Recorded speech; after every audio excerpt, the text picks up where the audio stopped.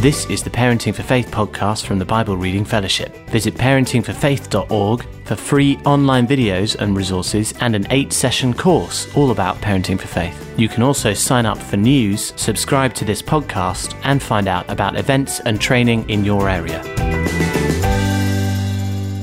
Hi, my name is Becky Sedgwick. I'm part of the team at Parenting for Faith, and this is the Parenting for Faith podcast. In this week's episode, we'll be finding out what black cherry jam can teach us about sharing God with our kids. We've got a question about how to help teens stick to their principles when they're out and about with their friends. And then our wildcard section is some pondering on God as our parent. And of course, as ever, we'll end with a question to start an interesting conversation. So, I don't know about you, but sometimes I find myself doing things and, to be honest, I'm not really sure why I do them. I mean, not the kind of like pushing old age, what on earth am I doing in this room and why am I doing this sort of thing, but why do I have certain habits or just do things in particular ways? For example, I was making jam the other day. I do make jam. I make a lot of jam. But it was one of those really hot days and I was stirring this jam pot and I just thought, why am I making jam? And quick as a flash, the answer came back. I'm making jam because Mum always made jam.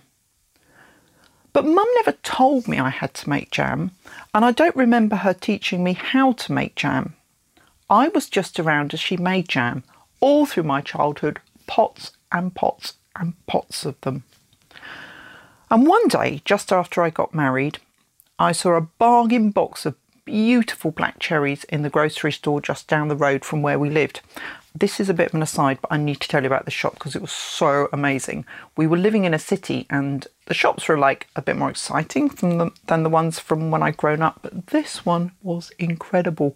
It was run by a Korean family and it was like mostly fruit and vegetables, but they had fruit and vegetables I'd never even dreamt of. Things like black peppers next to the orange and red ones and sort of exotic little mushroomy things I would never touch in a million years. And then the weirdest thing were edible fern fronds. But I digress. They had this big box of bargain black cherries and I bought them. And as soon as I bought them, I thought, I'll make jam. I'd never made jam, but because I'd seen Mum do it, I knew it was possible and I knew it was good. Just for the record, the jam turned out quite well, but only after one false start and a very long distance call with Mum to sort it all out. And that got me thinking, what else do I do just because of the way I saw things done when I was growing up? Well, I don't do everything my parents did, but I realise there is a lot I do because they did. For example, I will always try and fix something myself before calling in an expert, because that's what my dad always did. It's usually disastrous, by the way. I always leave out a pillowcase for Father Christmas, resisting strongly calls for a stocking, because that's what my parents always did. When my daughter wanted a pet, we got a hamster, because my parents always bought us hamsters. And I always do the outside of a puzzle first, because we always did. And thinking about it now, I see how much of my adult life has been unconsciously shaped by how I was brought up. Father Christmas, massive pillowcase. Pet, hamster. Because I'd seen my parents doing these things, I knew what to do when I was in that situation. So when I saw that bargain box of cherries, I knew exactly what to do with them. At Parenting for Faith, we call that creating windows. Creating windows is when a kid sees what you do in a particular situation and then they tuck that idea into their back pocket for some point in the future so that when they find themselves in a similar situation, they have an idea of what they can do. It's not about sitting your kid down and lecturing them. Now, when you're older, you might see a bargain box of black cherries in a grocery store and then you will make jam. It's just about them being around, seeing how you do life in all sorts of situations. And of course, when we're parenting our kids for faith, we want to create windows into our spiritual lives, our ordinary, everyday, up and down relationship with God. How we connect with Him, what habits we have that help us learn about Him, who he is and what he does when we're in a crisis. We really want to show our kids all these things about God. We want to show them what's possible and what's good, so that when they're finding it difficult to hear him, they can remember what we do in that situation. Or they remember us worshipping as we walk through the woods and think, oh, I could try that. And that got me thinking a bit more. What windows had my parents unwittingly created into their relationship with God that I had noticed and tucked away for future use, that has shaped my relationship with God now? There was lots I hadn't seen about their relationship with God. I don't ever remember seeing them having a quiet time, for example, but there were some things I remember vividly. I remember being allowed to stay up on Sunday evenings for the first part of the after-church fellowship that met in our house. It was so exciting. Lots of people chatting about God, what he'd done, laughing and kind of belonging together. And then after I'd been sent to bed, I would drift off to sleep to the sound of their worshipping. I got this little glimpse, this little window into how precious and important being part of a church family is. And I remember that when I was about 10, a lady at church suddenly got ill and died. Marjorie was only in her 50s and everyone was completely devastated. But when my parents got back from the funeral, I overheard them talking about how people had sung and praised God at the graveside because Marjorie was now in heaven. And I got a glimpse of how we can trust God's goodness even in death, and how death isn't the end but the beginning of something better that still shapes my view of death now. And there were more things. The little window that was created when I used to go with my dad to church to do bits of maintenance that helped me see we all have an important part to play in the body of Christ. And how we always prayed in the car before we set off on a long journey, although I did wonder why we didn't pray about short journeys. And how, if my dad was doing a talk at church, he always started by spending time praying to God about it. And none of these things were actually taught to me. No one sat me down and said, one day when you're older, you might do a talk in church, and if you do, you must always pray first. But all of them have profoundly impacted me many years later. My parents didn't know they were creating windows. They were just doing their ordinary, everyday, up and down life with God with me in the room. So I think this is just about encouraging you. When I first came across Parenting for Faith and learned about creating windows, I got really stressed about trying to remember to do it. Had I created a good enough window into my experience of exams that will help my kid? Did I create a window into how I read my Bible? Have I created a good window into what worship's like for me? And I'd worry about missed opportunities, and worse, that I created windows into not so great stuff. But over time, I've learnt not to worry. Don't worry about if you're creating enough windows or the right windows or doing it correctly. Sure, there'll be times when you think, aha, I could just let them stay up to see this, or ooh, I might just drop casually into the conversation that God used that worship song to speak to me today. But most of the time, don't worry about it. By watching your ordinary, everyday, up and down life with God, your kids are absorbing what is possible and what's good, so that at some point in the future, they'll have an idea of what to do. Just do life with God, with your kids in the room. They might never make cherry jam, but they'll definitely have an idea of how to do life with God themselves.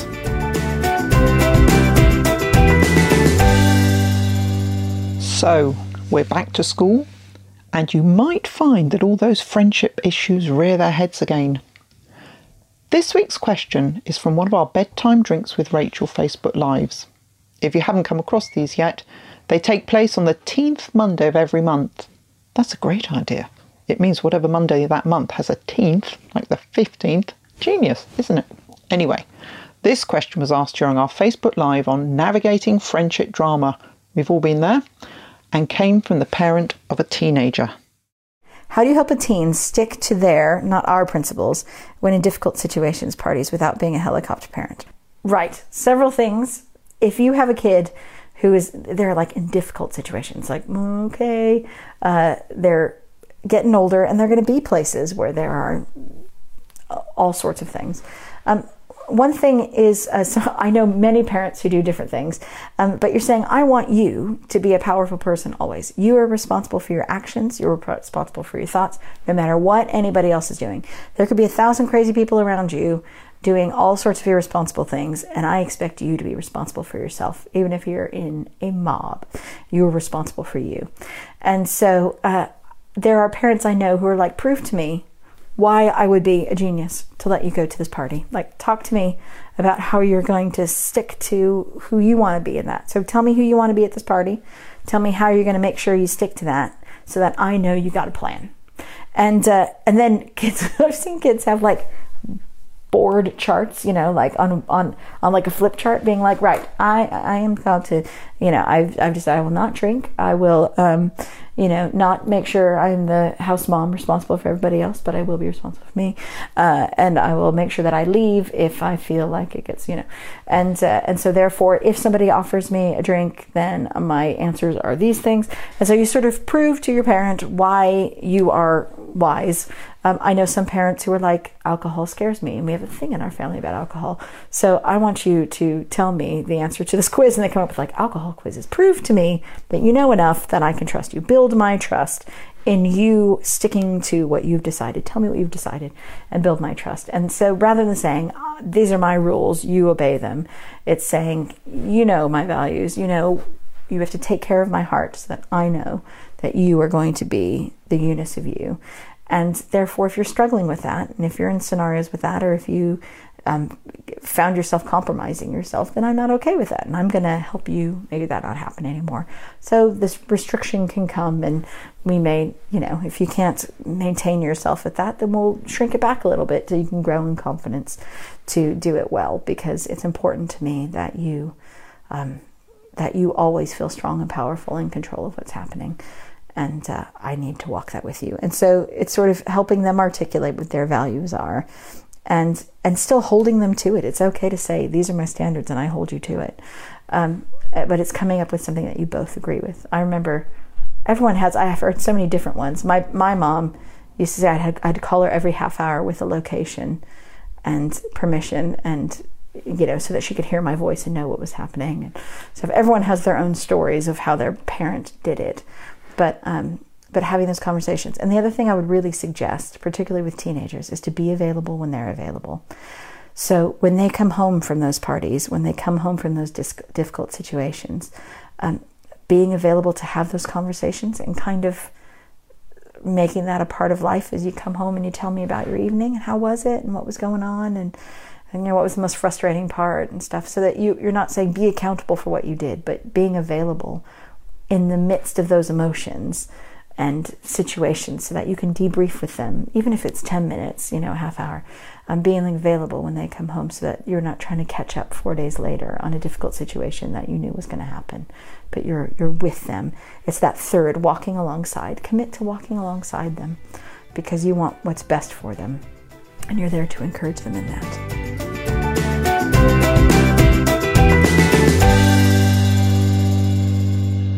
For our wildcard section, Rachel took a few moments out of writing her next book, very exciting, to share some thoughts on what it really means when we talk about God as our parent. Hi, my name is Rachel Turner, and I wanted to talk with you about God as a parent. I am currently in the middle of writing a book that will be coming out in February, which is Parenting for Faith for Babies and Toddlers. Nurturing your child's spiritual something. I can't remember the official title, but it is a book really that is focusing on the spiritual life of babies and toddlers, and how can we as parents really help them in those initial stages, because everything in Parenting for Faith is sort of the same, but in terms of the 5 tools. But sometimes it's hard to figure out, well, how do I do chat and catch with the baby? And so we're going to talk about that in the book. And I have some encouragements in there as well. And I just struck me that I'm not sure I've talked about this before, and I wanted to say it, that sometimes we look at God as a parent and we think, God is the perfect parent. That's what Scripture tells us. He is the perfect parent. He is perfect, and he describes himself as a parent. And I love how God describes himself. He describes himself not only as a father, but he describes himself as a mother. And he talks about the tenderness of a mother. He talks about the discipline of a father. He talks about just the burden of a parent and his emotions about his kids. And, well, it just goes on and on and on. And I love that he describes himself as a parent. But what can happen to us as parents, as we then instantly pull out our parent our parent guilt, and we go,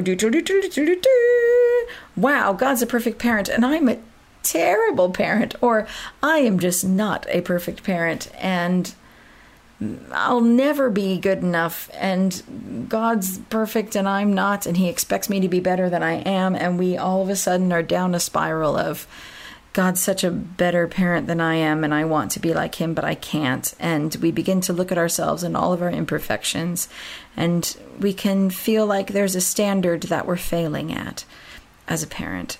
And I just felt like it's really important that we understand that the reason God describes himself as a parent is not so that we can measure ourselves up and see how much we're failing to be a parent like him, but so that we can understand what it's like to be parented by him as a child.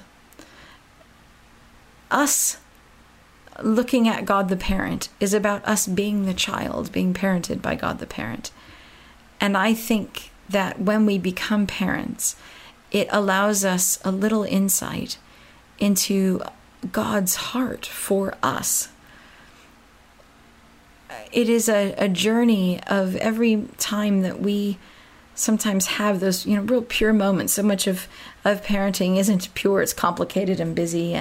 But there are those moments of clarity when we can look at our child and be in awe of God's creation, or look at our child and feel protective over them, or to delight in their little accomplishments, or to see a flicker of character in them, their kindness or their joy, and we just are filled with pride. And as parents, that sense, whenever we get it, of that overwhelming love, or that pride, that delight in who they are and wanting them to be who they are and to not be squished by the world, all of those moments are us tapping into the very heart of God.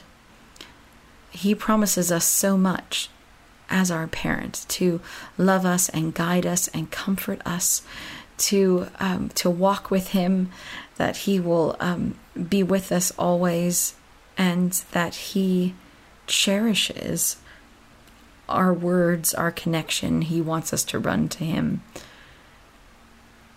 And in a perfect world, that's all the things we feel about our kids. But we're imperfect people trying to parent imperfectly. But God, the perfect parent, is the perfect parent for all of us, for our children. And we get that glimmer from him. And so I just wanted to encourage you that as you parent, look out for those moments. Look out for those moments that you think, I wonder if this is how God feels about me. And I think there'll be some lies in there, like when you get annoyed with your kid and you think, this happens to me. If I get annoyed, I think, oh no, am I really annoying to God? Oh man, am I a really annoying child? And I can turn to God and say, God, am I really annoying? And he can respond to that, and he can say, no, actually, I'm more patient than you think I am. Or I can notice that I get stuck, and I think, God, do you ever get frustrated that I get stuck? And we can have a conversation, and it's an invitation into relationship. It's an invitation into conversation, because God parents us, and our experience of parenting opens up better conversations with us, with God. So yeah, don't compare yourself. Just be in awe of what it's like to be parented by a perfect parent.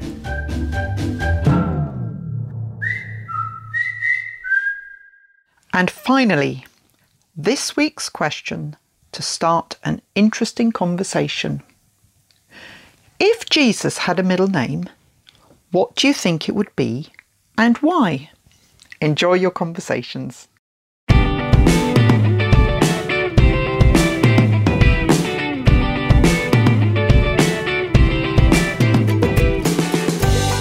Thank you for downloading the Parenting for Faith podcast. A new episode will be released next week, and why not look at parentingforfaith.org to watch the free 8-session course, to get in touch, or to find out about training and events near you.